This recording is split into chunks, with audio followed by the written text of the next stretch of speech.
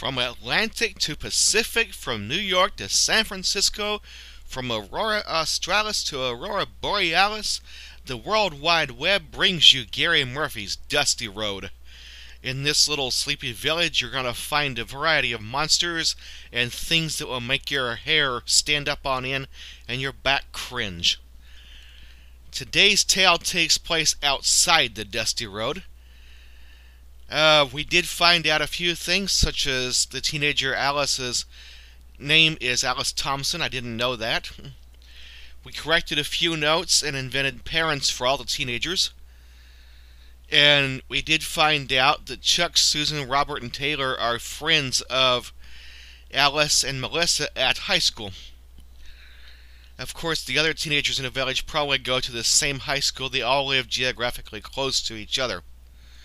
Now, today's tale takes place at this high school, as they have been doing half-capacity classes and getting back into the swing of things. And usually, nothing much goes on at this high school, but apparently there was an incident in the past that the teachers are reluctant to talk about, and no one has quite admitted to. Anyway, Alice of the Trailways bus fame happened to be sitting in class asleep, and she was woke up by the bell and someone shaking her saying it's time to go to the next class. She asked where was the next one. They reminded her it was phys ed, that she needed to go down there. She said okay, got up, and as she started to walk out to the classroom, felt her shoes stick to the floor and heard plop plop plop noise as her shoes stuck to something sticky.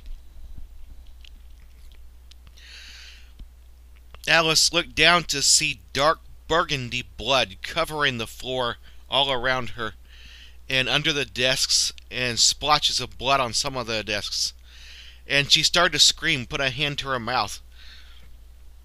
And as the other students were walking out, she called out to Chuck and asked him, "Please, come help me." And they looked at Alice like, "Are you okay? Why is there blood on the floor? Are you injured?" And she said, "No, it's not me." And she's like, "I want you to tell me where this blood comes from. I want you to tell me now. If it's not me hurt, who is it?" And they explained that there's simply no way you can get that much blood from a little wound. It's not like a paper cut or something. They said, maybe somebody was stabbed or shot here. She goes, "Well, if not today, then when was it? Why did you leave it on the floor like this instead of cleaning it up?" And the teacher came and got Alice and said, "Please step out in the hall. We have a chair there. You can sit down for a minute and explain this to us." And they were asking her, "When did you first notice this blood? And how did you know it was there?" Alice said, "Can I go back into the room? I forgot my calculator. I need to get it." And when she walked in with the teacher, the blood was gone. Nobody could see anything, and the desks were not misarranged. They were back in their parallel alignments. And the teacher said, "We'll set up a camera in here. We'll leave a witness to make sure this doesn't happen again. But you need to get on to your next class." And the teachers were whispering, "She has been abducted on this missing bus. She's had a trouble before."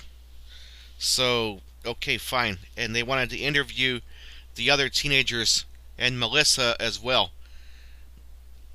And everyone agreed that Melissa Clark might have something to do with it, but they weren't sure how or why, because none of the teenagers has been injured.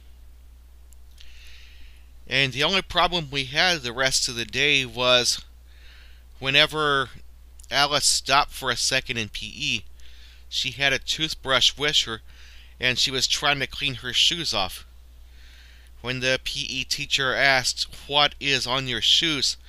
she said, "I still see flecks of blood on my shoes. I have to get them off. Please let me do this." And for a time, Alice refused to walk on the basketball court in her shoes. She had to take them off and carry them across the court. Dave, you're purring loudly. What are you looking for? Dave, is on my microphone, trying to see what is happening. And I see when the cat contacts the microphone, it draws an outline around this thing. You're standing on my mouse board, looking at things.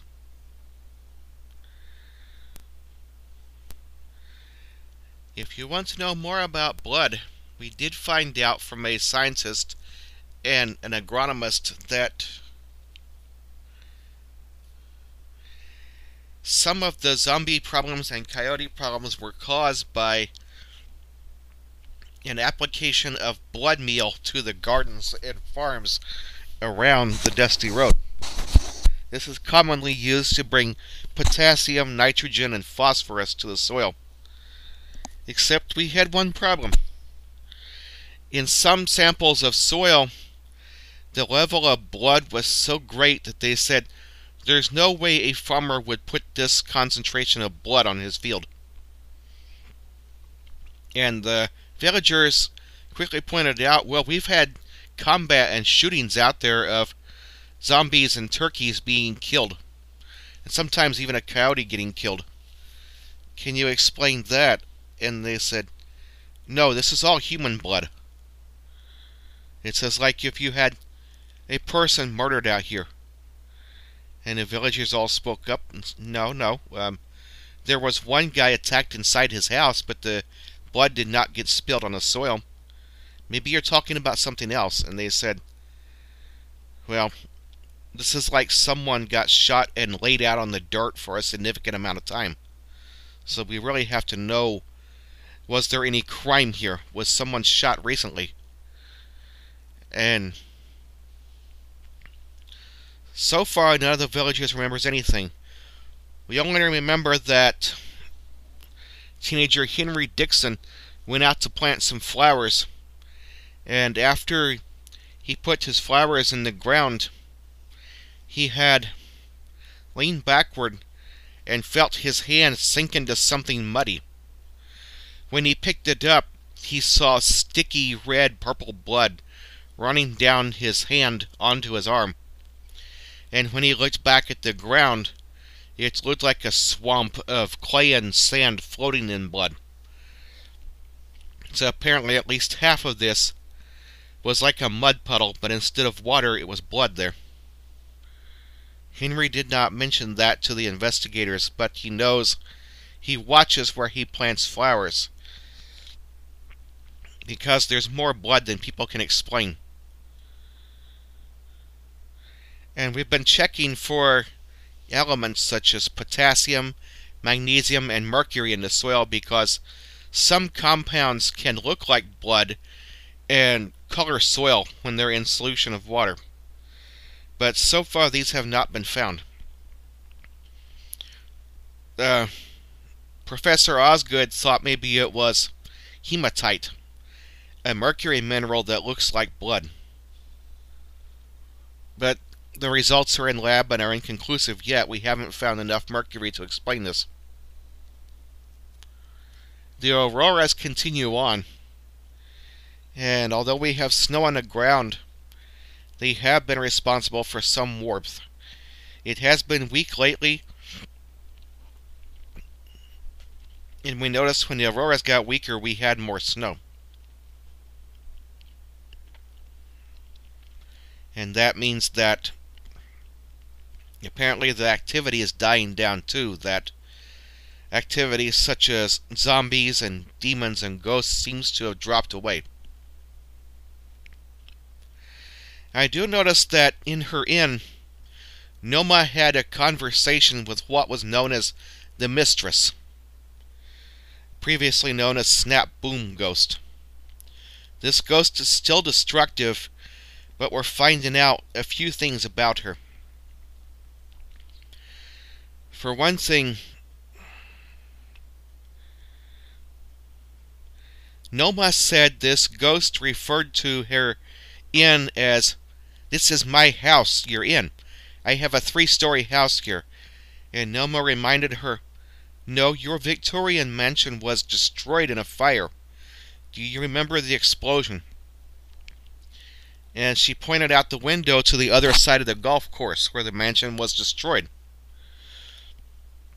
The ghost said, "No, I own this land. I own that land where you built the golf course. This is my place. And the mistress said, I want you off this land. Noma said, that's impossible. It's my land. I bought this free and clear. Can I show you the title? They went to the office, and Noma showed the mistress the title where she owns the land. At that point, whether this be demon or ghost or something, the lady took on a kinder tone and tried to explain herself to Noma. She said, I was living here over 100 years ago. At least, it seems that way because you have these electric lights and I had none. My house did not have electricity. So apparently it was a long time ago. She said, at the time, I was trying to get married to a man and living with him.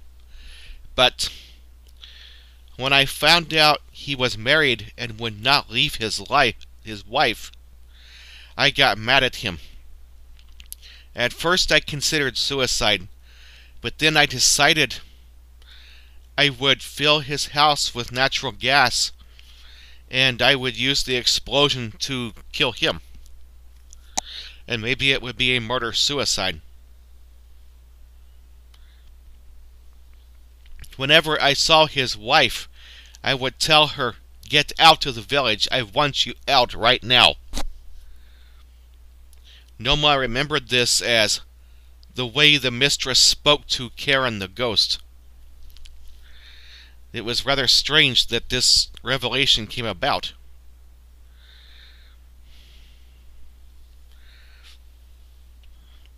The mistress continued to explain, my name was Martha Sand. I wanted very much to remain in this village and be part of life here, but I have no choice now. I had developed such an anger and an hatred towards this village that I became destructive, and I could not stop myself.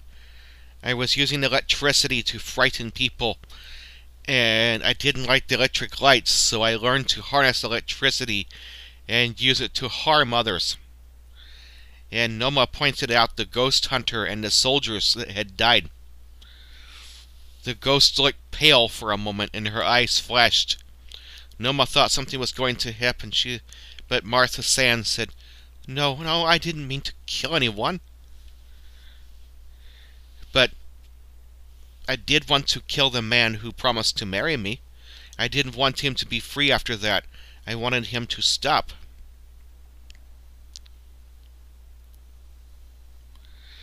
And the ghost said, I simply wanted to take revenge for his crime upon me.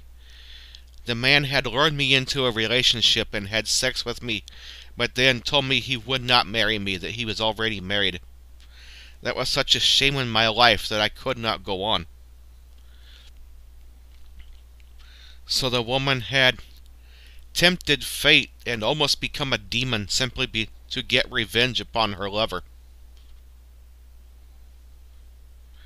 The ghost asked to pray, and Noma sat down and prayed with her, holding those cold, clammy hands in her own warm hands. And Noma asked if the ghost of Martha Sand would speak to other ghosts in the neighborhood and try to figure out what is going on. That the mistress and her tale of being a mistress was finally discussed and put out in the open. That apparently there can be a transition from ghost to demon, and I'm not sure exactly where that line is, but this creature had started out life as a ghost. That apparently an act of violence had led her to be like this. Hopefully we're done with this, but as you know, on the Dusty Road, things are never truly finished. There will always be something else start up, or something to restart the case again. Anyways, you never know what you'll find next on the Dusty Road, even if it is a handful of blood.